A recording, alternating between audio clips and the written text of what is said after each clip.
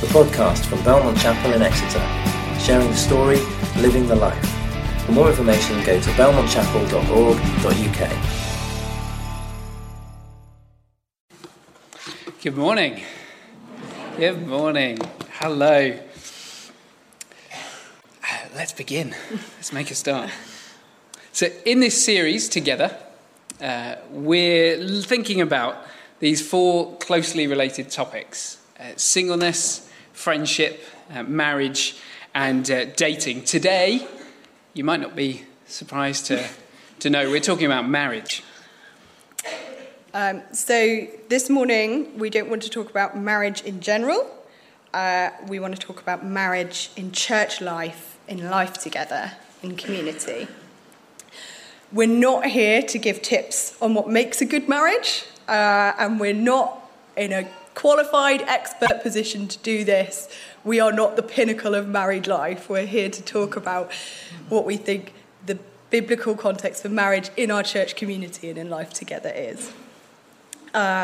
We want to talk about how marriage can support, bless and benefit church life and our life together, and vice versa. They're introducing ourselves. I'm Claire. I'm Simon's wife. That's from our first date, as you can probably tell. I'm also mum to our two boys, who are 5 and 2, and I'm also a social worker, and I work in child protection and safeguarding. My name is Simon. I'm husband to Claire, dad. I work in tech and in sales. I'm also one of the leaders at the church. And I think it's absolutely essential that every young man goes through a big hair phase.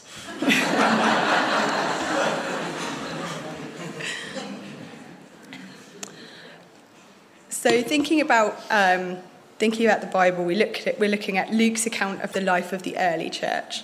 And we just find this tantalising glimpse of what life together as a family of Jesus followers might look like. Luke states that all the believers stayed together, they shared everything. And it's our hope and prayer for Belmont that together we increasingly become this countercultural, counterintuitive kingdom community. A place where, in step with the Spirit, the character and the ethics of Jesus are lived out, and they look compelling, solid and attractive to the world around us, a place where we share life together. So, if that's going to be us, it's really important that we see and grasp what the Lord Jesus has to say about how we can support, bless and benefit one another in the diverse and different aspects of life: singleness, friendship, marriage and dating. This isn't about those as topics or issues. It's about people living together, real people following Jesus together in the day-to-day. That's great. I think we really just got to bear that in mind, that we're not talking about issues or topics. We are talking about real people following Jesus. So we've been planning this series for a little while, and you saw the topics that we've been thinking about. But you know how life gets, and diaries get complicated. So the talks and the order of the talks and who's speaking in them has moved around quite a bit as we were planning this series.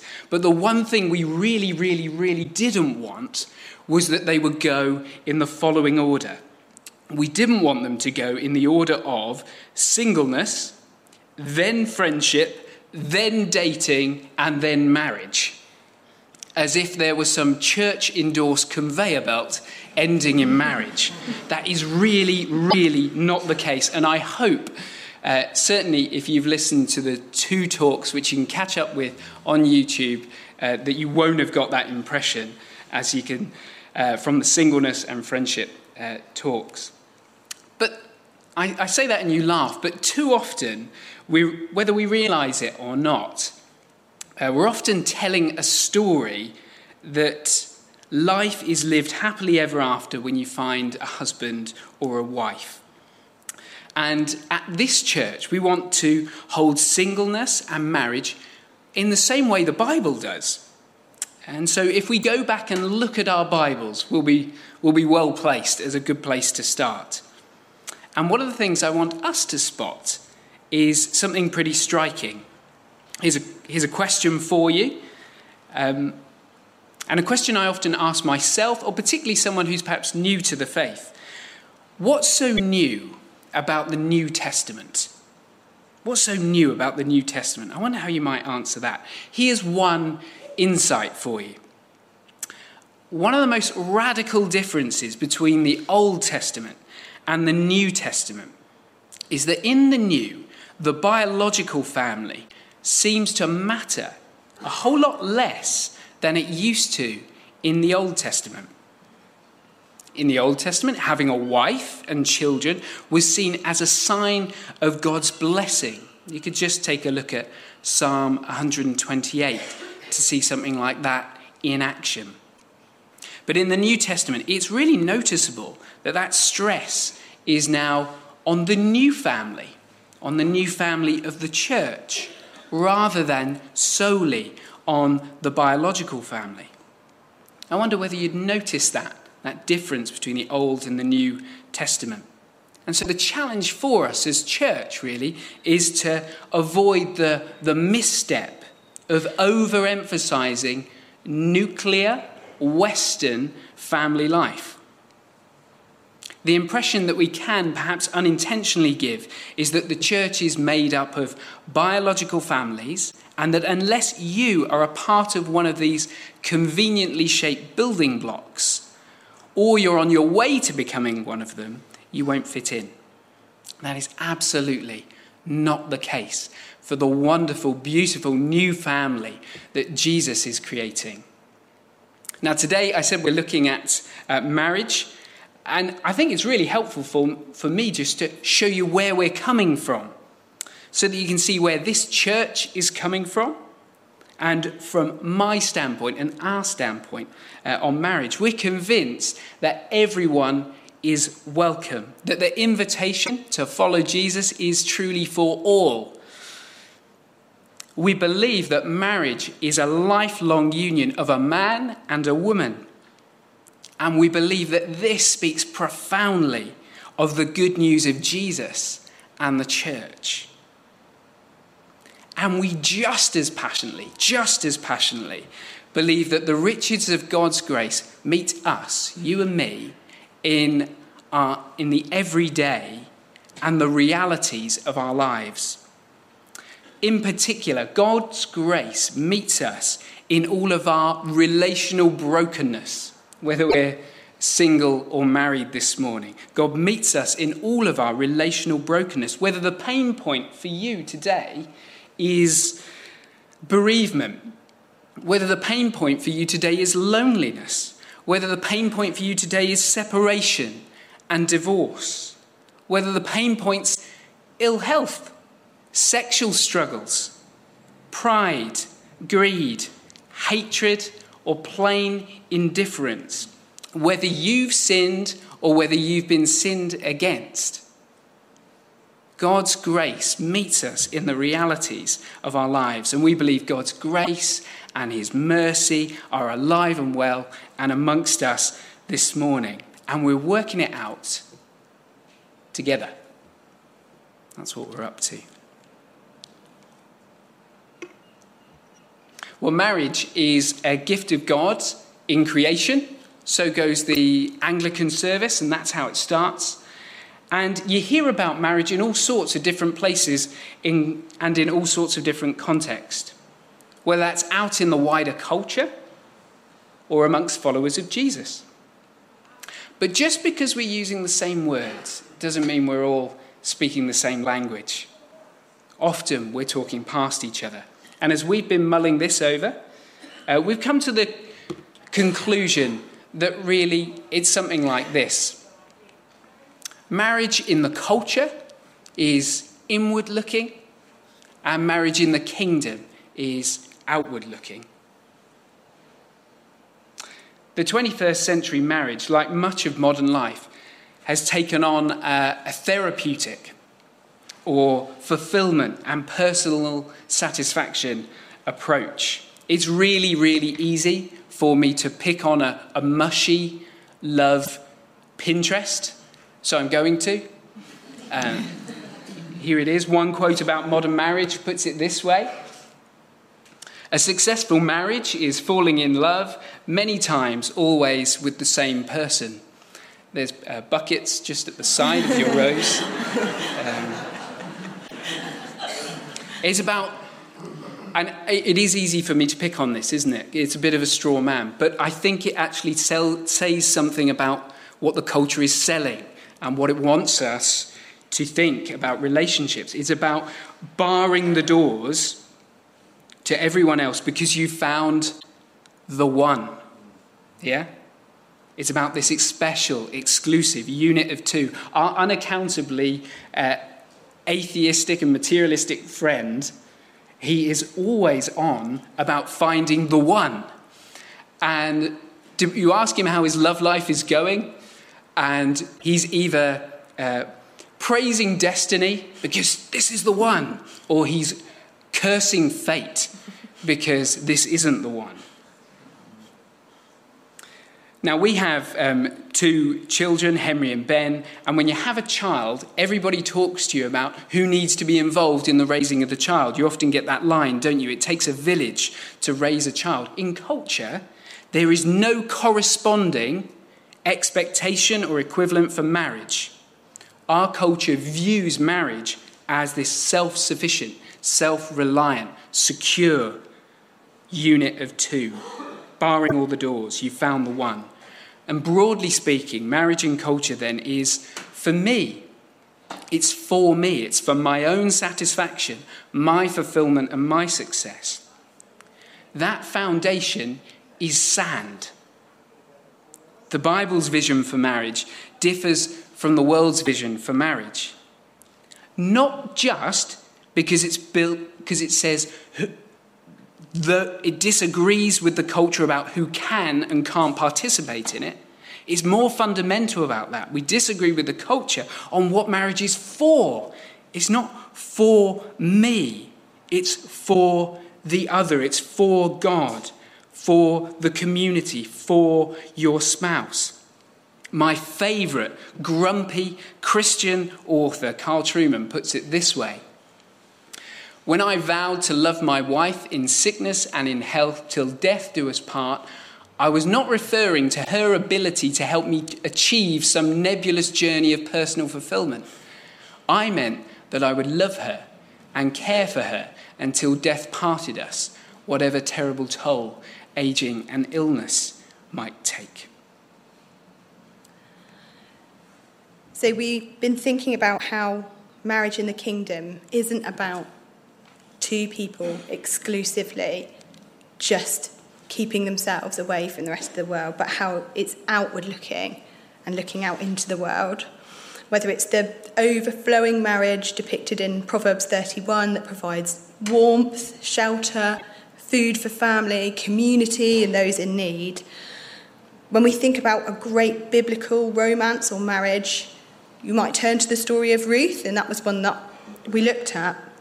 And when we looked again at the story, it struck me how in that wonderful Old Testament story, this beautiful network of connections is born. It's not about the couple. Ruth's first marriage actually binds her in this lifelong friendship to Naomi, her mother-in-law, a relationship which actually outlives her marriage. Ruth's protection in her second marriage and the blessings of her family life are extended to and shared wholeheartedly with the widow Naomi. The joy of Ruth's marriage and her child is Naomi's joy. And in fact, that's the joy of all of the women in the community who surround them and kind of sing this praise song for how the Lord has redeemed this really difficult situation and brought this new family alive. In the passage, when Ruth has her baby, she takes him and gives him to Naomi. And Naomi raises him. And the women in the community say, the Lord has given you a son. And there's no biological relationship between Ruth and Naomi. So marriage has been a way in which these new family relationships are brought together family life is shared and extended to those who otherwise would be alone. Marriage often offers some very particular blessings, but these are blessings that should be shared. They're not designed to be selfishly harboured in the unity of the two people in the marriage, often the way culture bills it. It's often, but not always, but often, in marriages that a lot of the social capital and financial capital of the church resides. Married couples often provide larger homes where people can meet. That financial stability, that relational stability, children and family life. Not always, but often. And that stability, financial security, or other blessing should be shared freely and generously with the church and the wider community. The outward-looking marriage, sharing homes, meals, holidays, festivals, money, family life with others from different backgrounds and situations. And I know that there's loads of wonderful examples of that within this church family as well. So many, and we have been on the receiving end of so much of that. Whether it's Mark Barlow helping me build our marriage bed. I think his question was, do you have any tools? No. So we went over to the shops and bought some tools. Whether it's Paul and Joy Winfield, who are our marriage befriended couple. This is an older couple who are kind of who take you under their wing when you first get married and so on. And we recently had the joy of being able to do that for Ben and Laura, which is just fabulous, being able to share not just stuff, but share our lives. I was really blessed this week by a couple who shared breakfast with me. I bumped into them in McDonald's on Thursday morning for breakfast. This is a great time for me to apologise to Claire for going to McDonald's for breakfast on a Thursday morning. It's great to confess your sins to one another. And but I was there and I spotted this couple, and they were having actually quite a deep conversation. They were actually talking about last week's topic, which was about friendship. And there was an opportunity there, and they gladly opened up their table, and we had our Egg McMuffins together and talked about really serious, deep things. We were talking about Christian friendship, and in fact, we were touching on the fact that it really is possible in marriage to be lonely too. So we're having pretty deep, sharing life conversation there in McDonald's, and it was clearly the Lord's time, and it greatly blessed me, and I hope it blessed them. So one of the most read articles on the blog Living Out, which is an organisation to help churches and society talk about faith and sexuality, is called Singles Need Family Time Too. And I know this singleness talk touched on this a lot. Marriage done well should and can be a blessing to the community in which it finds itself, sharing generously the benefits it receives with the church family. And the believers in the early church who shared everything together show us that family life is not a blessing to be exclusively contained within marriage. Children have many godparents, official and unofficial, and family life can be shared with many generations. But also, and we see that in that story of Ruth, children can be raised in a variety of settings and relationships which can become family to them in the most beautiful and biblical way.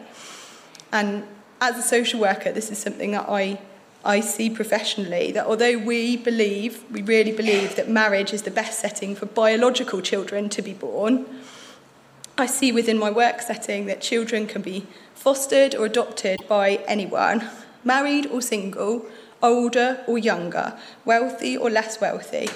And a church family can be a key support to those undertaking that journey, either of adopting children from within their own families, like the Ruth and Naomi story, or children who are in need of fostering or adopting children previously unknown to them. So let's be open and encourage and support one another, regardless of whether we're single or married, if people are undertaking that journey. Perhaps you'd like to take that question if you are married, and or that statement, use it as a question. That could be one for tea and coffee. It could be one for later in the day. Where might that conversation lead you? I mean, it really could lead as far as fostering and adoption, or something like hospitality. Wouldn't it be wonderful at the end of this Together series, at least someone had been offered a holiday? Wouldn't that be great? You know? Just see where it can take you. The sky's the limits in terms of generosity and the sharing of our life together. So we're going to come now then just to bring us to, I guess, to a close really, and then to look towards the communion table. And I mentioned a word earlier, and I wonder whether you picked up on it. It's a phrase, it's quite Disney-esque. It was happily ever after. I mentioned it rather dismissively, didn't I? But the truth is that there are some things that last forever.